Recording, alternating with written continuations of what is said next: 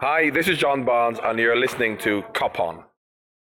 Thou blind fool, Martin Atkinson, what dost football to thine eyes, that they behold and see not what they see? They know what a foul is, see where it lies, yet what the best is, take the worst decision. If eyes corrupt by Mancunian looks be anchored in the bay where all men ride, why of eyes' falsehood hast thou blown thy whistle, whereto the judgment of thou heart is tied? Why should thy heart think that Divock wasn't fouled, when thy heart knows the wide world is watching? Or thine eyes, seeing this, say this is not, to put fair truth upon so foul a decision? In things right true thy heart and eyes have erred, and to this false plague are they now transferred. Welcome to Cop On Podcast, you vibrant, fleshy persimmon. On Sunday, Liverpool snatched a point against stubborn, mid-table battlers Manchester United amidst sickening chants from the home crowd, and the fug of a clearly biased referee to whom Shakespeare almost wrote the opening lines on Sonnet 137. My name's Owen, and in this episode you will hear from Reds around the world: Brian, Shane, Karan, Tivia and James from the football and music podcast Rabonas and Rhythms. Do check it out. As this was recorded about 1 hour after that moron ref had somehow managed to find the right end of the whistle to blow it for what we can only hope will be the final time in his career, I started by asking Brian how in the sweet heck he was feeling. I am feeling mightily relieved and somewhat embarrassed of my hyperbole on the last episode, my predictions for this game. I do it every single year. I think we're going to destroy them, and it happens. You know, the occasion, you can't get away from it. It's a big game. So when that goal went in, yeah, I was relieved. It changed the whole narrative of the season. So yeah, relieved is the feeling. It's a great feeling, isn't it? I think your cat's looking at a replay of the Lana goal. It sounds like it's celebrating outside. That's excellent. There's a dinner party going on up above. They haven't celebrated yet. They're sort of talking in hushed tones despite the dinner party. Maybe they're United fans. We don't know. James, welcome to Cop On Podcast. This is your first time with us. Brian says, yes, relieved.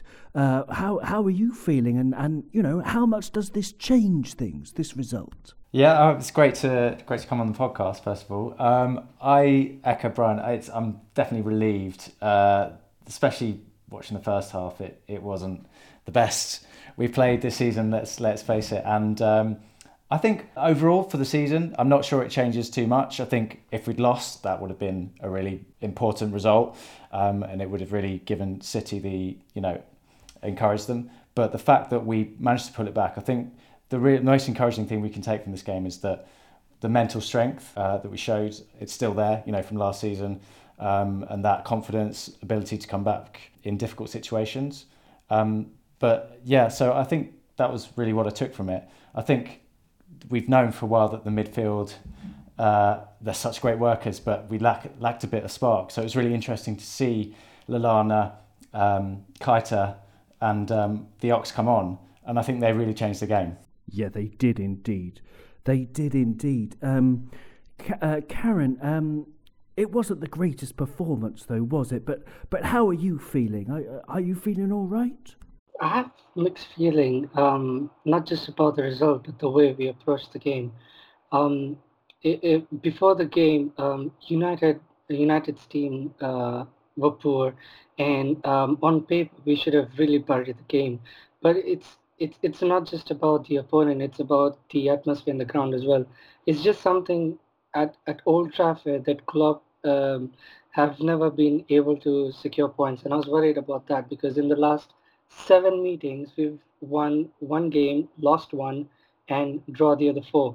So I was hoping for a win, but I'm not satisfied with the draw, but I'll take it. Yeah, very good, very good. But had as James said, Shane. I mean, had United held on, I mean, everything would have changed. No, we would be. I mean, I have to admit, I would be here, maybe questioning the wisdom of bringing on Adam Lallana, and I know that that's cheeky and that's wrong.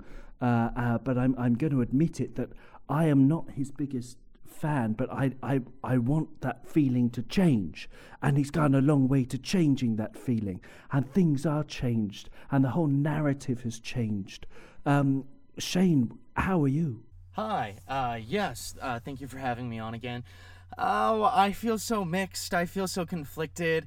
I really, judging based on the attack momentum and periods that we had in that long duration in the second half, and it felt like starting in the 80th minute, we had turned the tides completely with our mentality to where I was feeling really down in the dumps kind of about the game.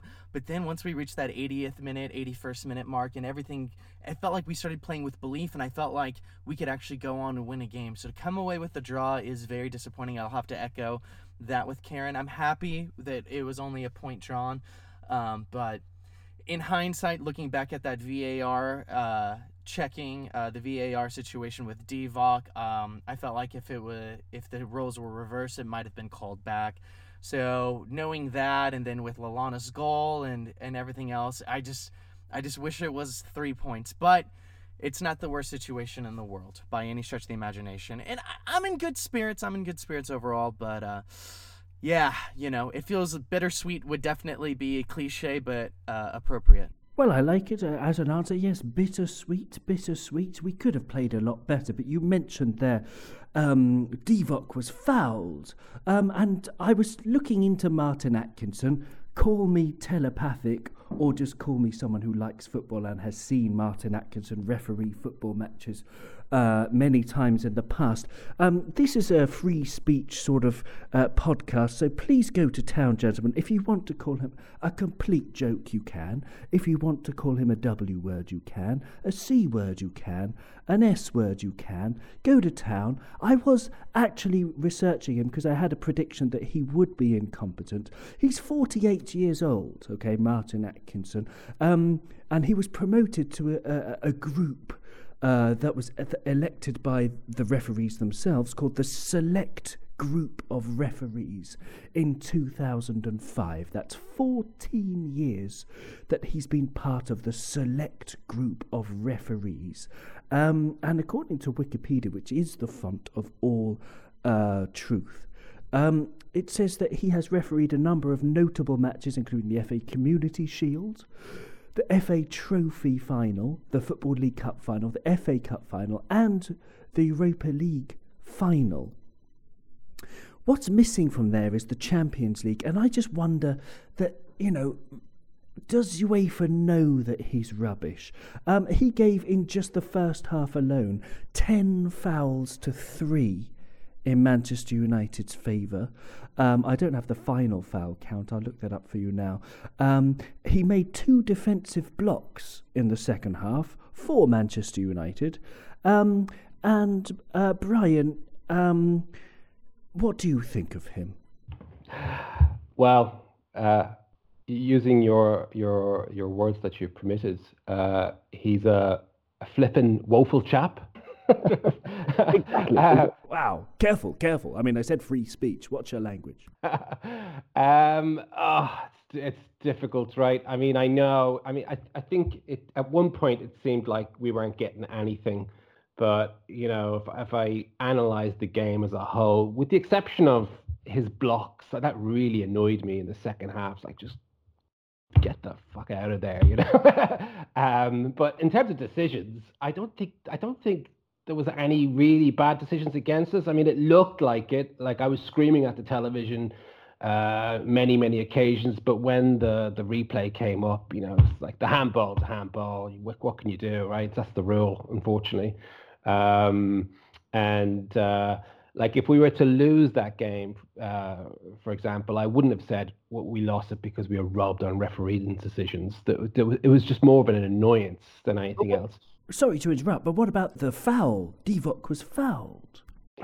Yeah. I mean, yeah. Okay, technically he was fouled, but I mean, they had to kind of really look closely at that foul, and he got a tap on the leg. So yeah, you could say he's fouled, but they're kind of given and they're not given, especially in open play, right? And you could see from the get-go. I think we missed it. I think we missed a trick actually because I think the referee sent his signal to both teams that he was going to let things go early on in the first half, or he was going to try and let the game flow, And I don't think we did.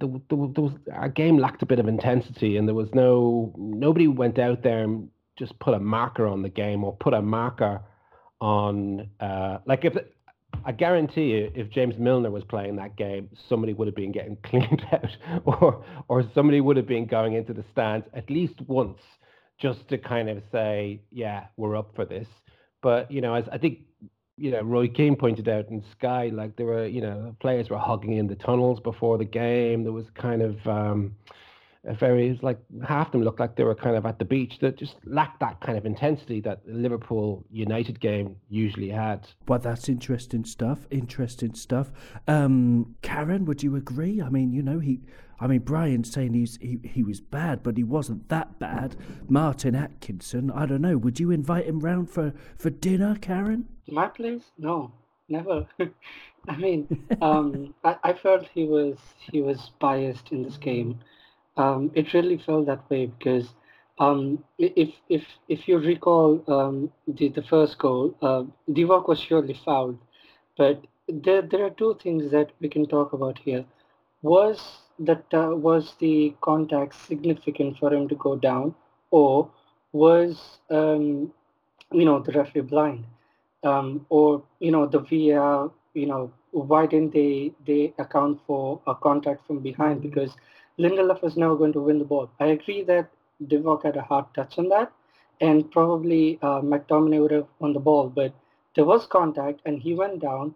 And it was been mentioned just earlier that in open play, in such situations, not all the calls are given as fouls. So it can go either way. It can either be given as a foul, or it cannot be given as a foul. It just depends on what the referee sees. And in this game, that the referee had the final call, because if the referee says that, in my opinion, it's not a foul, VAR cannot overturn it. But I was kind of hoping it does, because I think it was a foul. And also the goal that was disallowed. Mane, yes, it was handball, but it was not intentional.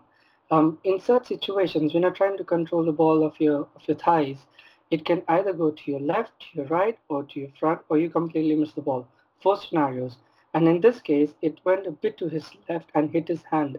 When you are sort of trying to control the ball in the air in a certain height, it's quite natural for your hands to wander around, for balance and for the leap. And in this case, that it was not predicted that the ball was controlled by his hand, but the rule says that if there's a contact with the hand and it leads to a goal, or it eventually goes into the back of the net, it is mandatory for it to be ruled out. And in this point, I was happy with VAR, even though I want the best for my team and the goal should have been ruled out. But only in this case, the VAR's decision was correct. Yeah, you're absolutely right. That's something that changed a bit earlier in the season for people who didn't know, like me. The IFAB, the International I don't know, rules guys, confirmed at the beginning of the season that goals scored or created through accidental handball will not be counted. So that's very clear. You're absolutely right, Karen. That was one decision they got right. Looking at the total foul count, it was apparently Manchester United only committed 6 fouls in the whole game. And Liverpool conceded 14 free kicks, 14 fouls. Shane, you're a referee sometimes. Am I being too harsh? I mean, I wasn't the one who called him a flipping woeful guy like Brian did, so sorry for Brian's language. How would you sum up his performance? Yeah, thank you. I have to agree with you. I mean, I'm not saying that, like, I'm not trying to be a conspiracy theorist or peddle around anything saying he has, like, he's been paid, or that he's, or that he has anything against us in particular. I mean, I don't know, maybe, but I mean, apparently he's supposed to be professional, and that he is supposed to act in an ethical way with unbiased. But I don't know. Maybe it was just the Old Trafford crowd or something. I don't know what it was. But the fact that we're even talking about it this much shows that it was just such a big point of contention, that his performance did matter that much, and it did detract from the game. I was often screaming at the television because it seemed as if any sort of contact Liverpool could have made.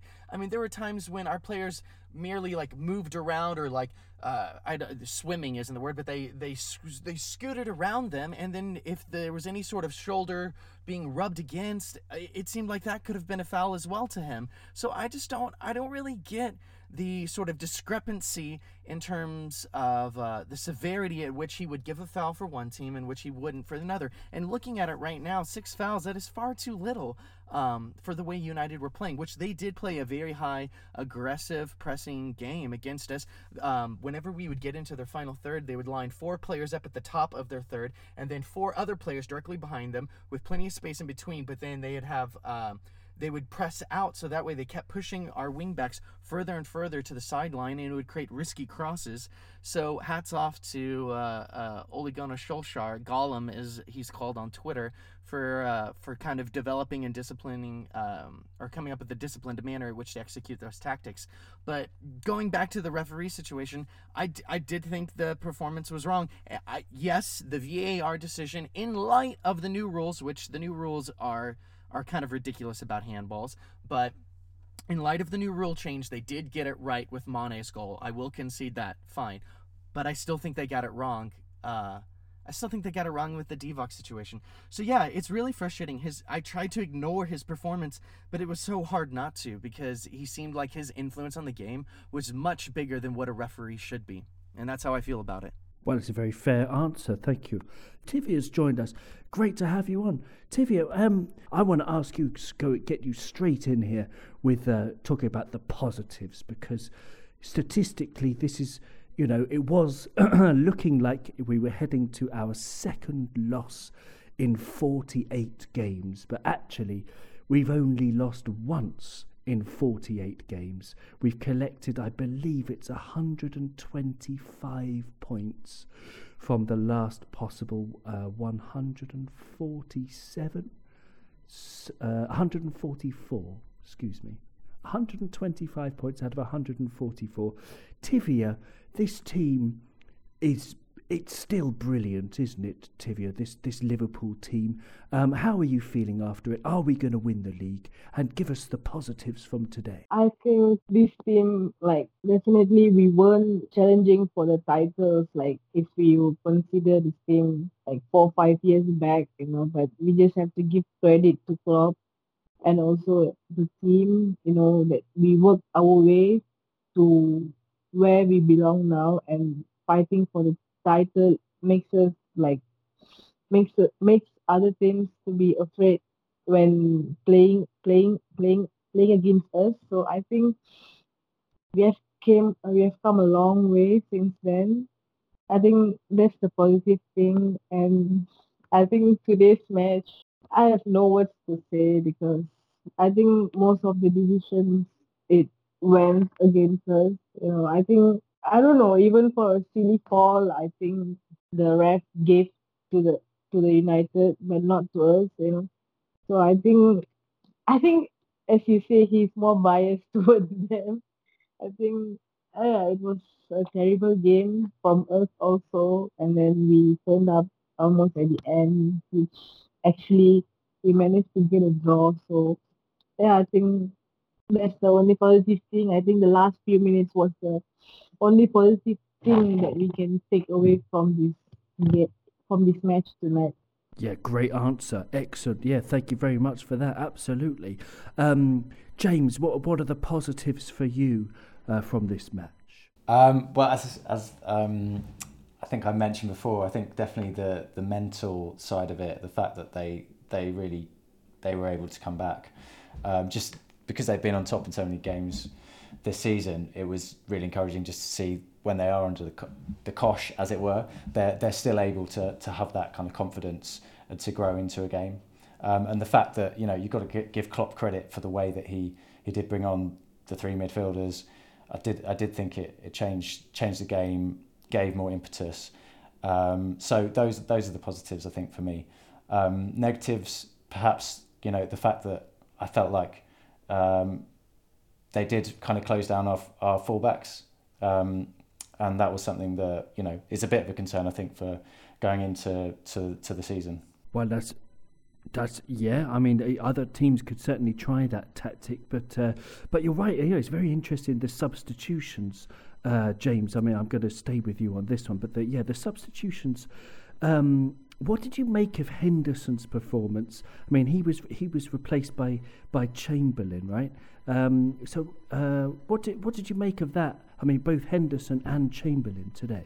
Yeah, I thought the Ox was really good. I just looked at their passing accuracy, and actually, so Henderson and Wijnaldum combined with 61 accurate passes, and actually Keita, Lallana and the Ox combined, when they came on, so that was only for the last sort of 25 minutes or so, already had 45. So I think that they were really able to just, I think Lallana does that. You mentioned you're not a fan, and I think he has his shortcomings, Lallana, but he does really link the play really well. And Henderson, he's such a great worker, but I think that Lallana and the Ox really are able to kind of have that drive that we are lacking. I don't think we still need someone creative in there for me. So, a really world-class creative player. That's something that, perhaps for next season we need to improve.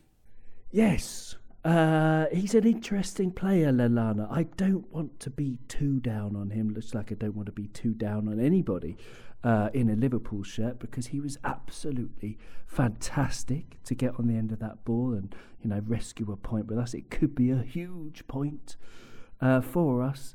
But I just think it's interesting to talk about him. What's your take on him, Shane? What do you make of Adam Lallana in general and today? Yes, so I will come out and lay out my bias right from the start of this so everyone knows where I stand.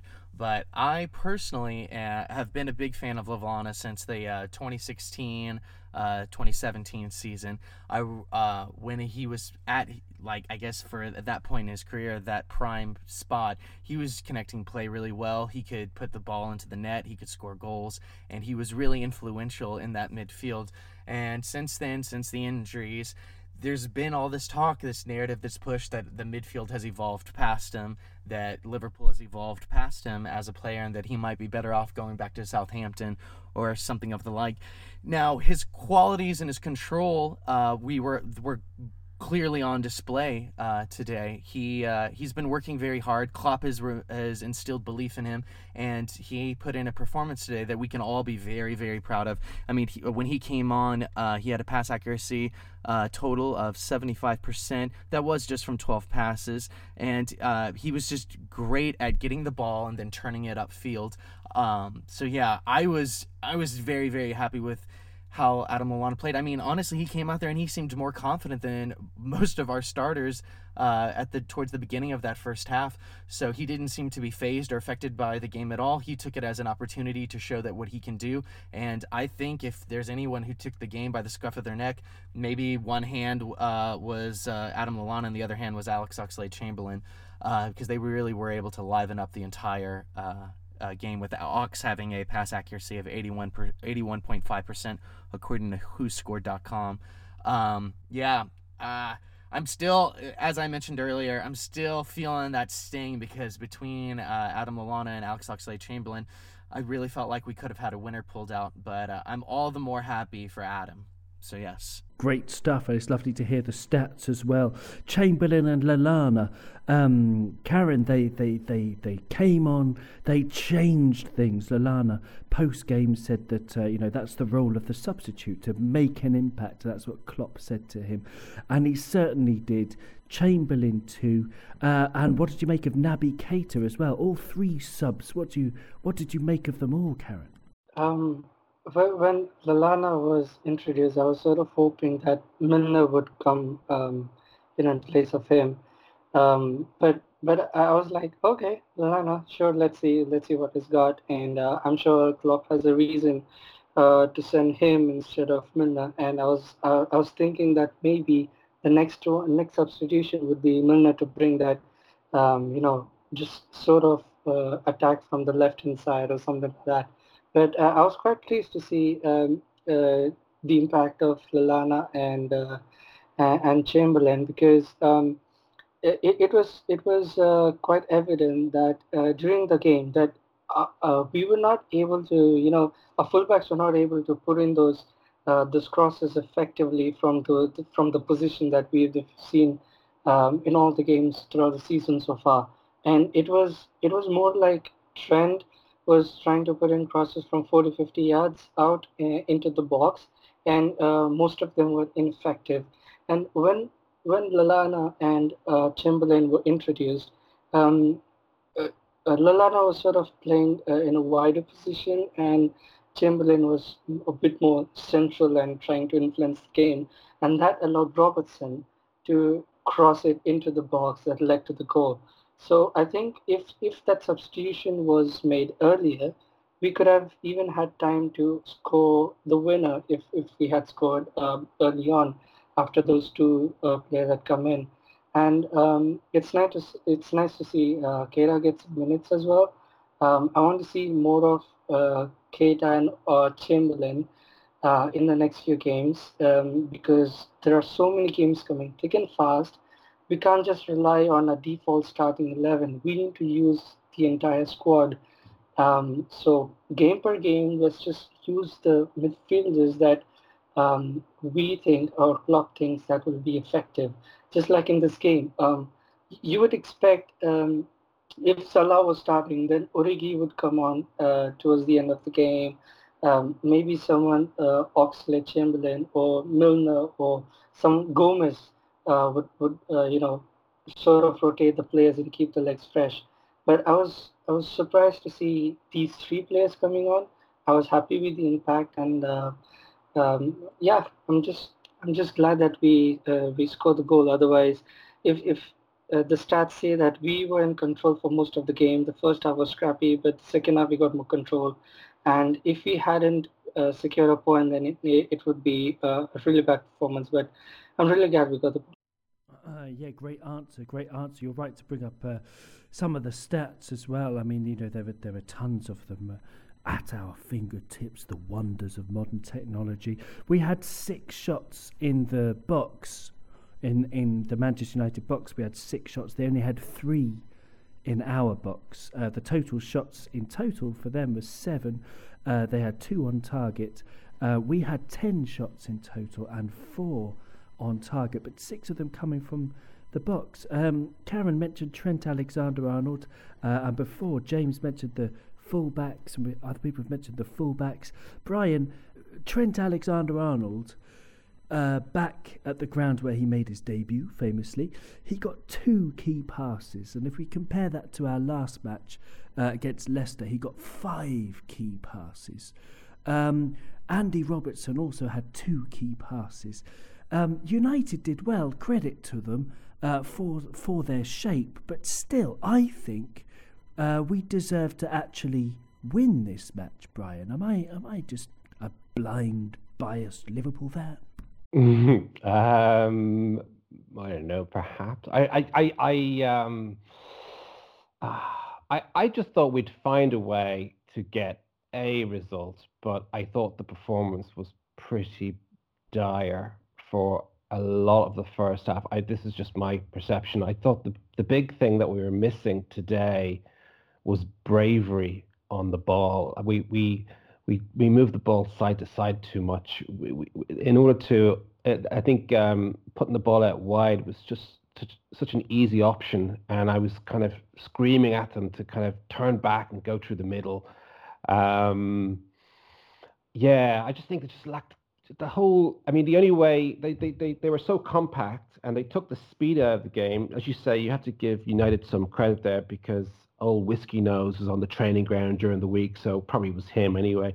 And they managed to take a lot of the steam out of the game. And in those situations, I think that you need to take chances, you need to take risks. And we just didn't do it until the goal went in, our goal. And then suddenly, I mean, I was up on my feet. You could feel the energy. The ball was zipping around. There was a zest to our play, and players were like taking a chance. It was almost like, they switched the lights on. Um, but we controlled the game, for the majority of that. But if we're control is no good if there's no threat, So I mean, I didn't feel like we threatened their goal at any stage until finally we got the goal. And once that happened, it was amazing the difference. I just don't think we didn't. We didn't affect the crowd. We just made it too easy for them, I think, just to kind of coast. I mean, they played well, but we didn't lay a marker down or do anything to make that crowd nervous until the goal went in. Yes. Interesting. Yeah, that's an interesting thing. Bravery on the ball. I thought Keita showed a ton of it when he came on. He was only on the pitch for 10 minutes, but vertical passing and trying to control the ball in tight spaces. One highlight of the first half was Gini Wijnaldum, that little jiggery pokery thing he did to get away from 2 or 3 Man United midfielders. That was beautiful to watch. But Tivia, the midfield now, I mean, going forward, would you like to see more of these players, Keita, Lallana, and Chamberlain? Or do you still think that Henderson, Fabinho, Wijnaldum will probably end the season as our first choice? What do you reckon, Tivia? Well, as I said, like in the first or second episode of this podcast, where if we want to win this title, if we want to challenge City for the title, I think this is the time this season that our midfielders have to step up because we had none stepping up for us from the midfield last season. It was we solely depending on our fullbacks and our forwards, but none of the midfielders were impacting our game and also help the strikers to score goals or even our midfielders were lacking of goals. But whereas you see City midfielders, I think they have scored more goals than our midfielders. So I think the problem for Liverpool, I think, is just the midfielders. Sometimes we are playing with two defensive midfielders, which I don't think necessary for games like this, where we should be more in attacking mindset, where we need more midfielders who are like attacking minded and also will connect the forward and also the midfield. I think whenever Fabinho is starting, I think the midfield is fine. But whenever Gini and Hendo starts, when there are the problems begin. Today, I think Hendo was playing in the right wing, and I don't think it suits him. Sometimes Hendo does live up to the height, but sometimes he doesn't, and also goes to Gini.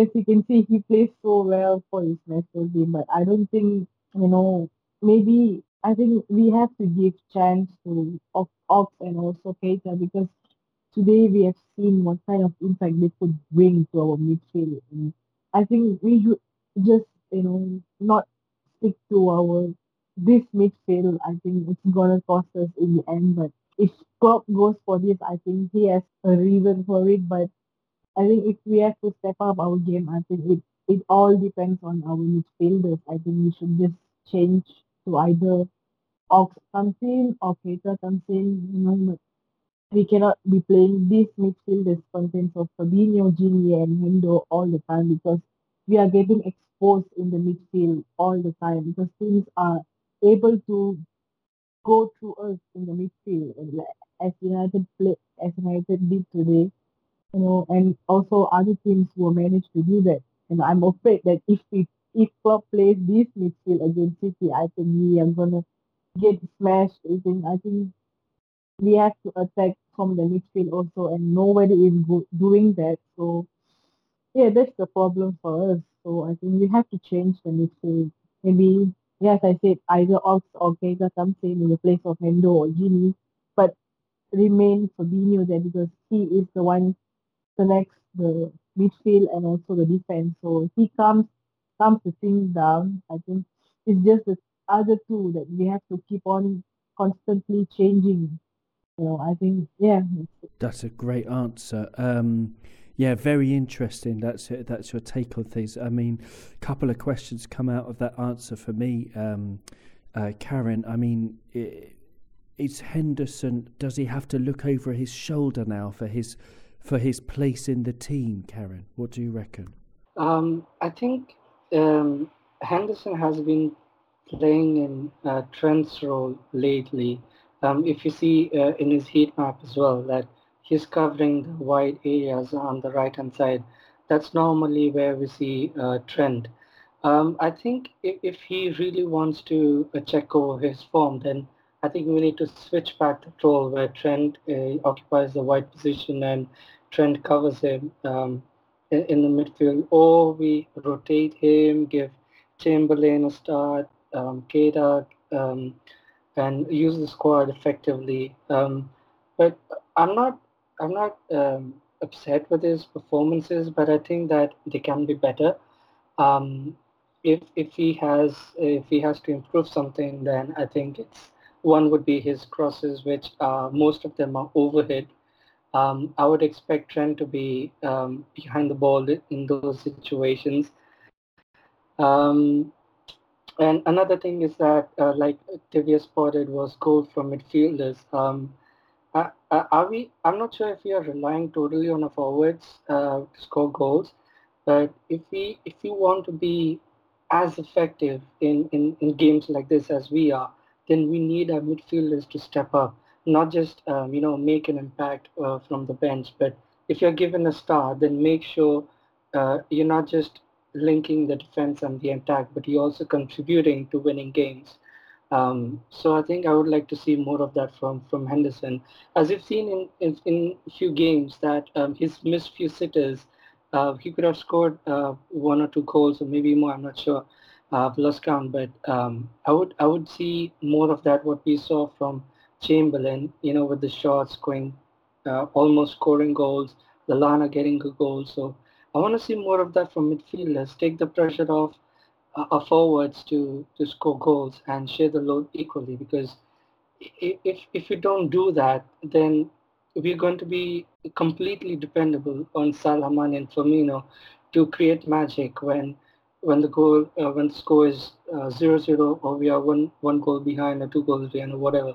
So I don't want that to happen. So I think I've spoken about this for quite a while, and TV also just mentioned that we need our midfielders to score. So I want to see more of that from Hendo.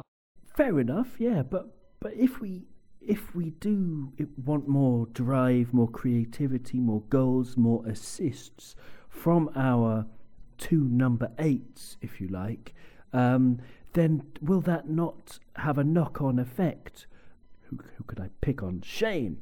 Will that not have a knock-on effect with the lack of cover for our fullbacks when they bomb forward? Yes, I do think there is a tug or a conflict tactically whenever we do have our more defensive midfielders in the form of Fabinho and Henderson flying forward with Trent Alexander-Arnold and Andrew Robertson. And so I do think there is a sacrifice there. And so Henderson does offer us a lot in defensive quality, in the way that he can win balls back, in the way that he can aggressively make tackles and get the tempo up and make some very, very quick 1-2 passes.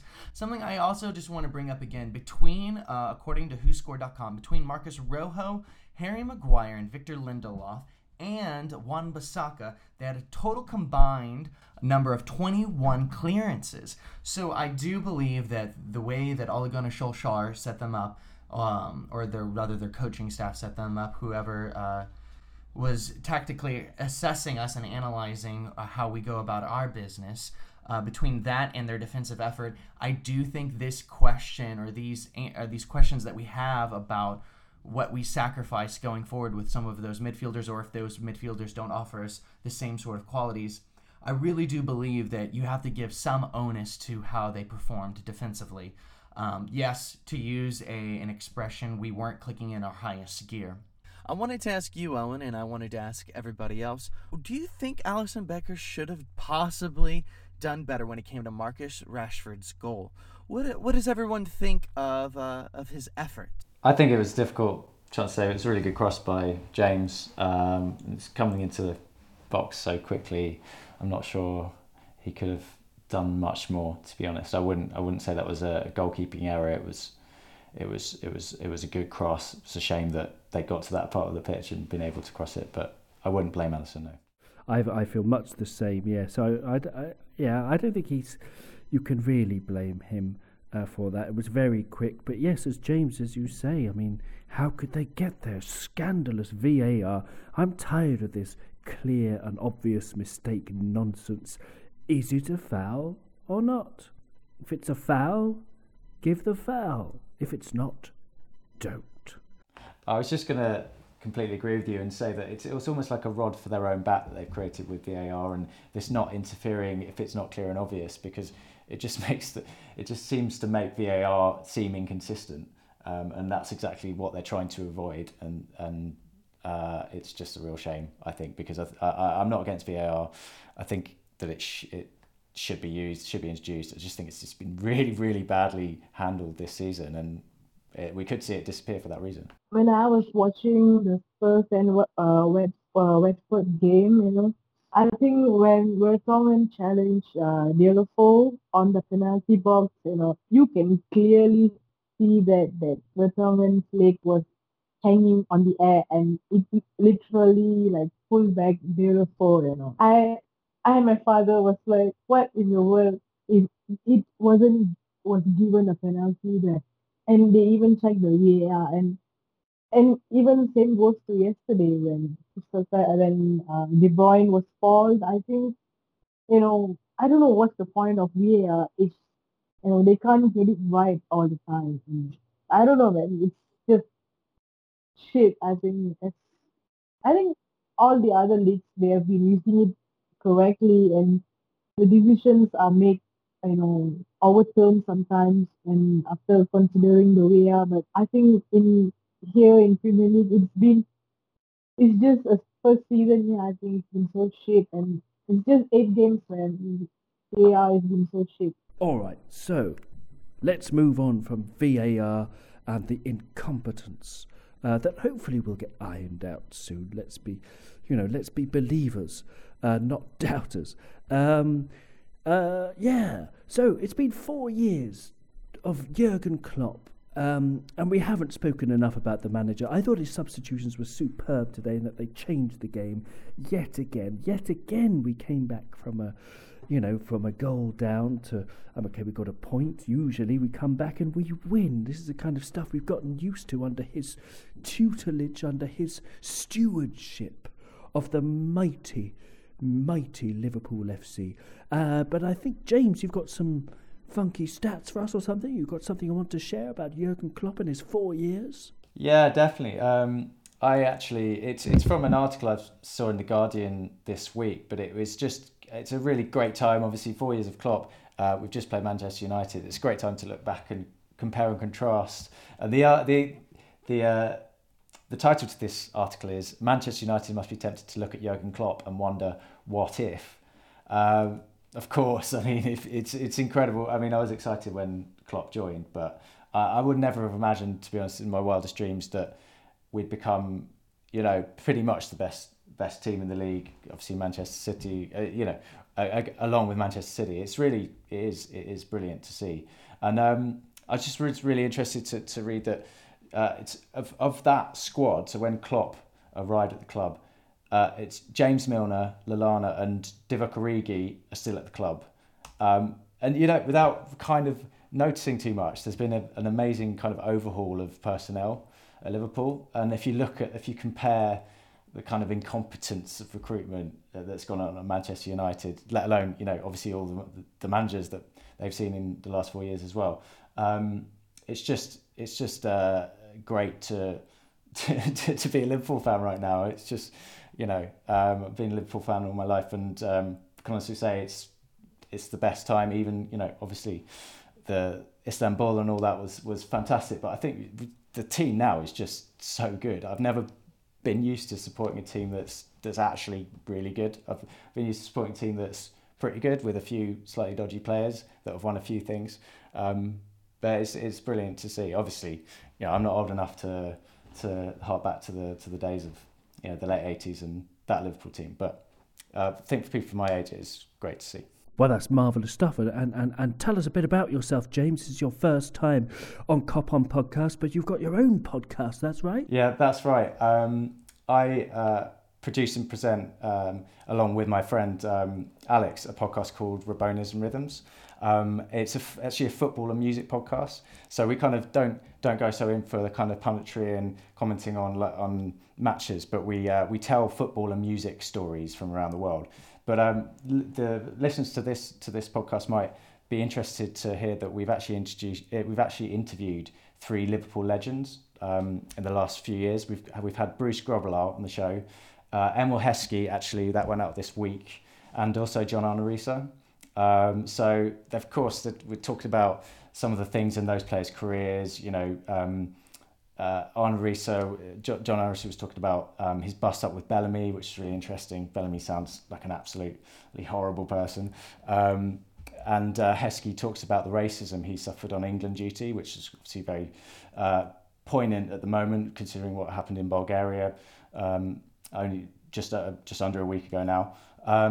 But also we kind of crossed over into kind of football and music. So Heskey talks about, do you remember that DJ celebration he used to have? He talks about kind of where that came from. Grobbelaar talks about kind of some of the music he's into from Zimbabwe and South Africa, stuff like that. So it's kind of a bit, it's a bit different, I guess, for a football podcast, but it's certainly something that your listeners might enjoy, as well as obviously your brilliant podcast. Well, that's very kind to say brilliant, but no, I mean, that sounds right up my proverbial alley. I would love to know Bruce Grobbelaar's, his favourite tunes. I mean, I don't know if he mentioned the Green Arrows, which are my favourite sort of band from I think they're from either Zimbabwe or South Africa. Forgive my ignorance. Do you know them, the Green Arrows? Very, very good knowledge. I didn't know of them, and he didn't mention them, but I'm sure he would if we'd mentioned them in the interview, he would have known about them. He's quite into his music, actually, and yeah, as you say, like really, an interesting part of the world. And he talks about growing up there as a white Zimbabwean and that stuff, and also obviously the controversy with the Bung story, and the fact that he was in court, and pretty much when I mention him to people, they kind of think that he's this corrupt keeper who took a bung. But that's not actually nonsense, the case. But he's still exactly, but he's still tarred with that because of the media story. So it just goes to show that pretty much finished his career, really. So yeah, it's really interesting to talk to him. Yeah. Well, it sounds fascinating. I'll be downloading that right after we speak. Brilliant. Yeah, so do check that out, listeners. Rabonas and Rhythms. Wonderful name too. Yeah, well, great one. Welcome to Cop On as well. It's great to have you on and hear your views. 4 years of Jurgen Klopp. It's also been 9 years of FSG. Brian, FSG, what do you reckon? I am a huge huge fan of FSG. I remember when they first came in, thinking we can't really compete with the cities of this world in terms of money, or we definitely couldn't back in those days anyway. And we really needed to be the smartest people in the room when it came to transfers, commercial deals, etc. And after a tentative start, I suppose, which you can forgive them for, because they don't come from a footballing background. They got a few things wrong at the start with interactions with the fans and maybe hiring the wrong people. But then they found their feet. And since then, they've just played an absolute blinder. They've done everything they said they were going to do. I mean, I don't think people probably forget about the stadium extension. It was just a thing that was dragging out forever. And they said they were going to fix that, and they did, and it's done, and it's amazing. It's beautiful. They hired, they brought Klopp in. They brought Peter Moore in, which for the non-footballing people in the kind of business world, that guy's got some serious commercial chops. I mean, head of EA before this, and they've spent a lot of money. They broke record after record on different players, and I really like them. They just seem like very, very smart people, and that's exactly what we needed to get back to the top. We needed to just out-strategize the other clubs around us. And Liverpool reminds me of Tottenham a few years back. Tottenham kind of just creeped up out of nowhere, gradually, year and year, getting better and better and better. And then eventually they overtook us, and we were kind of relegated to the also-rans and, sixth and seventh places for a while there. And that's exactly what FSG have done. FSG have taken us from, a club fighting to get into fourth position, maybe third, to, second year in a row now we're fighting for the league. We're the favourites in Europe most times. We've been to 3 European finals in 3 years. I couldn't ask for better. And I prefer to have owners like them rather than some rich, questionable money from. I mean, I suppose money's always questionable if there's enough of it. But yeah, I'm really happy with them. I think they've done a great job. Wonderful answer. You're right to bring up the strategies and all their investments, they've done, made some dodgy calls along the way, but they've got so much right. And I'm just sitting in front of a list that I pulled up of Jurgen Klopp transfers. Obviously, Jurgen Klopp was probably the best transfer in the last 30 years or so, because I think as a manager he brings all the players together and the fans.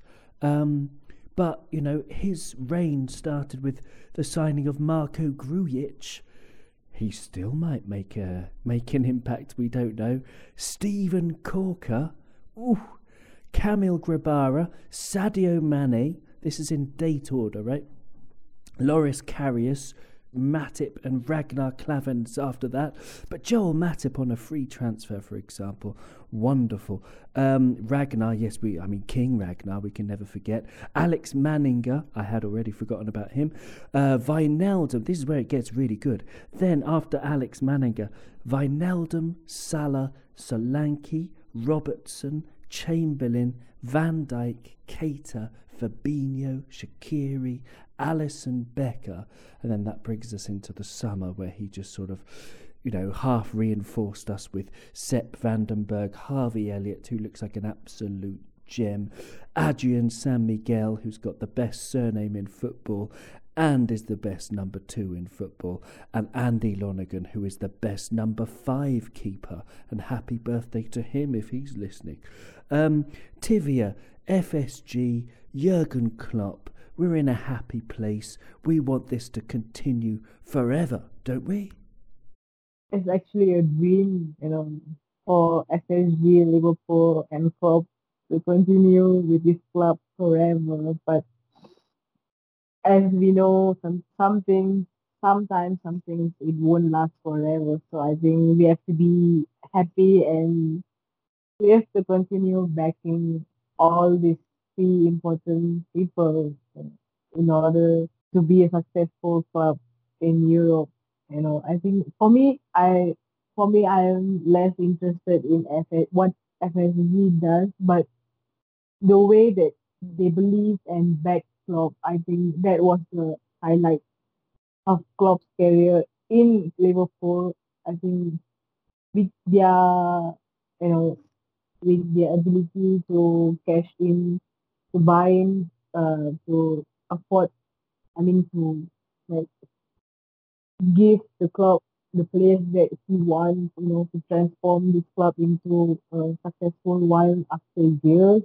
I think we just have to give them credit, and I think Klopp has just managed to, paid FSG back for their kindness. I think by reaching the final of the Champions League twice back to back, and also now challenging for the Premier League title back to back. I think it's just the belief that we have to have on people, on certain people, which will, affect them moving forward. I think that's what FSG Club has done to Liverpool. They have brought the colorful days back to Liverpool, and I think that's what we are going to now, enjoying now every moment. So I think it's just the belief. Absolutely. I love the term colourful days as well. Wonderful stuff. Karen, we got Genk next. What kind of team would you be looking at for the Genk match, Karen? I think the next two games are very important for us to sort of, think about how do we approach the next games of the Champions League. So if we have a chance to rotate the midfield. I want to start Fabinho, Keita, and Oxlade-Chamberlain in this one, and give Genie and Hendo rest. Bring on Milner later and Shaqiri, and you know, just sort of have fresh legs for the next games. Um, I think the way we got the victory against Salzburg the last game uh, gives us a thought about how we should also not underestimate the opposite team's attack and their game plan, and we should learn to cover up those mistakes we did against Salzburg. So I would have the same back four, rotate in the midfield, and if Salah is back, then have Salah, Mane, and Firmino to start.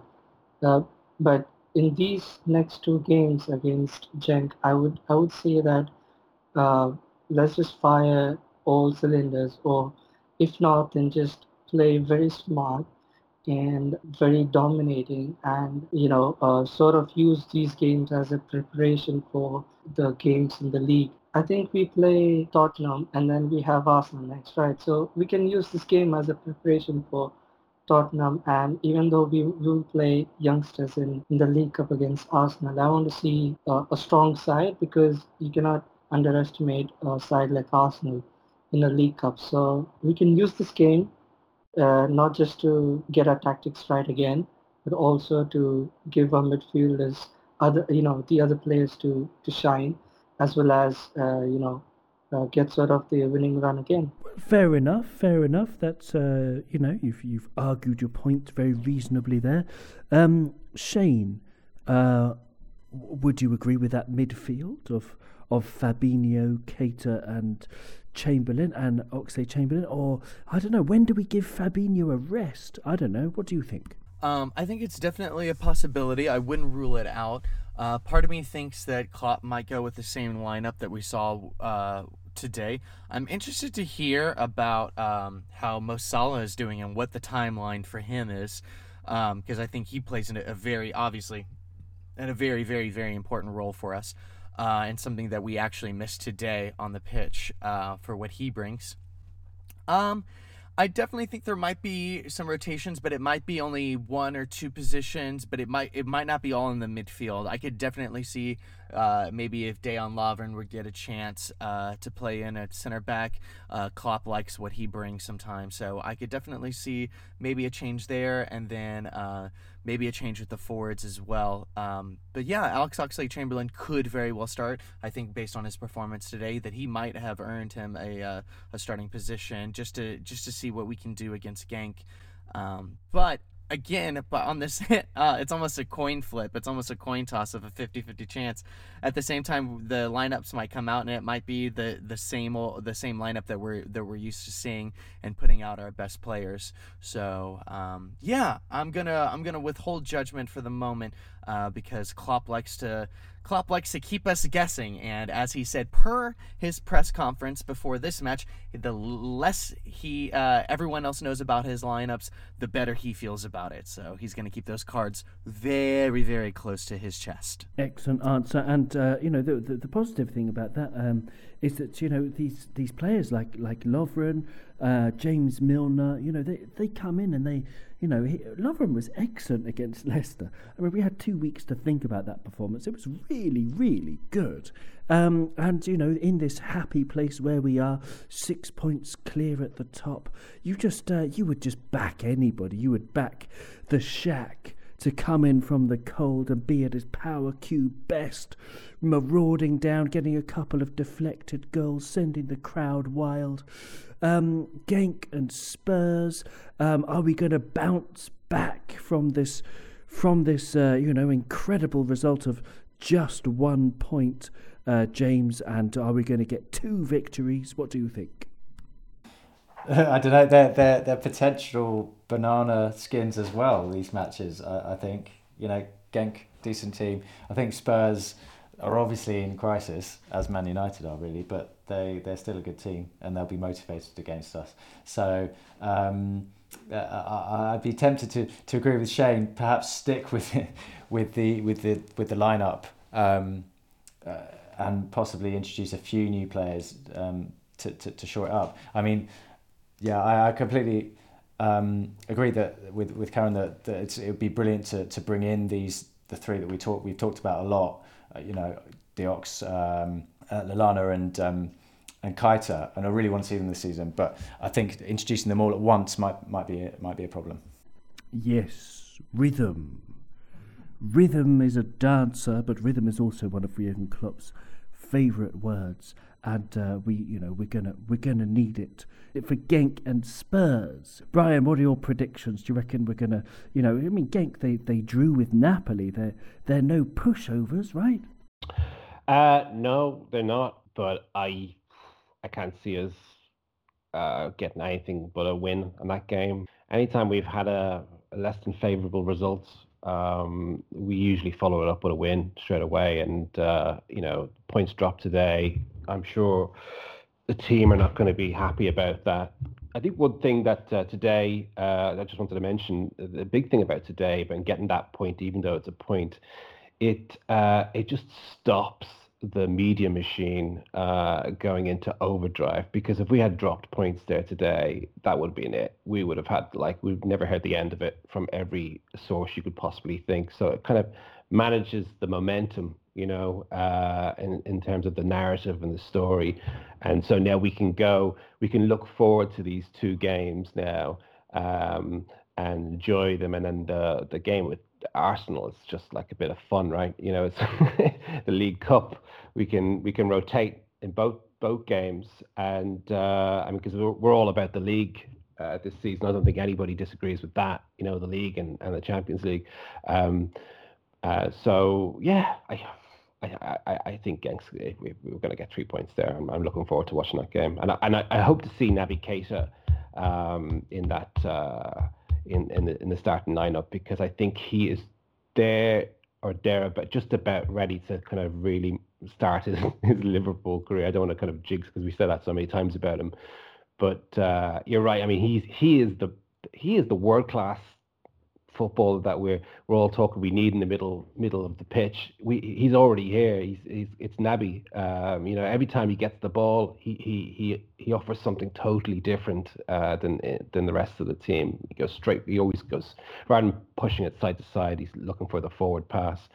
So I hope there's a bit of rotation, and I'm looking forward to seeing that game. That's a great answer, and you're absolutely right about Cato. I 100% agree.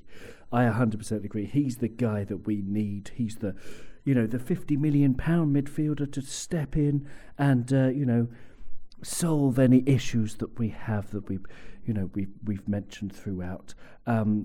Tiny issues, little issues. This is Liverpool that have lost only once in 48 matches now, which is utterly ridiculous when you think about it. Thank you very, very much to all of you, lady and gentlemen, for joining me today on this Cop On post-match review. I do hope you've enjoyed it as a listener, but thanks to everybody joining, and remember to listen to Rabonas and Rhythms, because that sounds absolutely like a marvellous podcast. So thanks, everyone. Thanks, everyone. Oh, so there we are. Thank you, dear listener, dear, cherished, beautiful listener, for whom all of this is created. Remember, you can follow us on Twitter at CopOnPodcast. You can send us your sonnets to coponpodcast@gmail.com, or you can do what Stuart Braun has done and support us via patreon.com/CopOnPodcast. Thanks to Stuart and all our other Patreons. Thank you, really means a lot. So, as Jurgen's fiery chariot thunders across to Belgium in the Champions League before those not-so-hot Spurs of London trot up to Anfield, us fans are left to wonder, can the Reds get back to winning ways? All shall be revealed.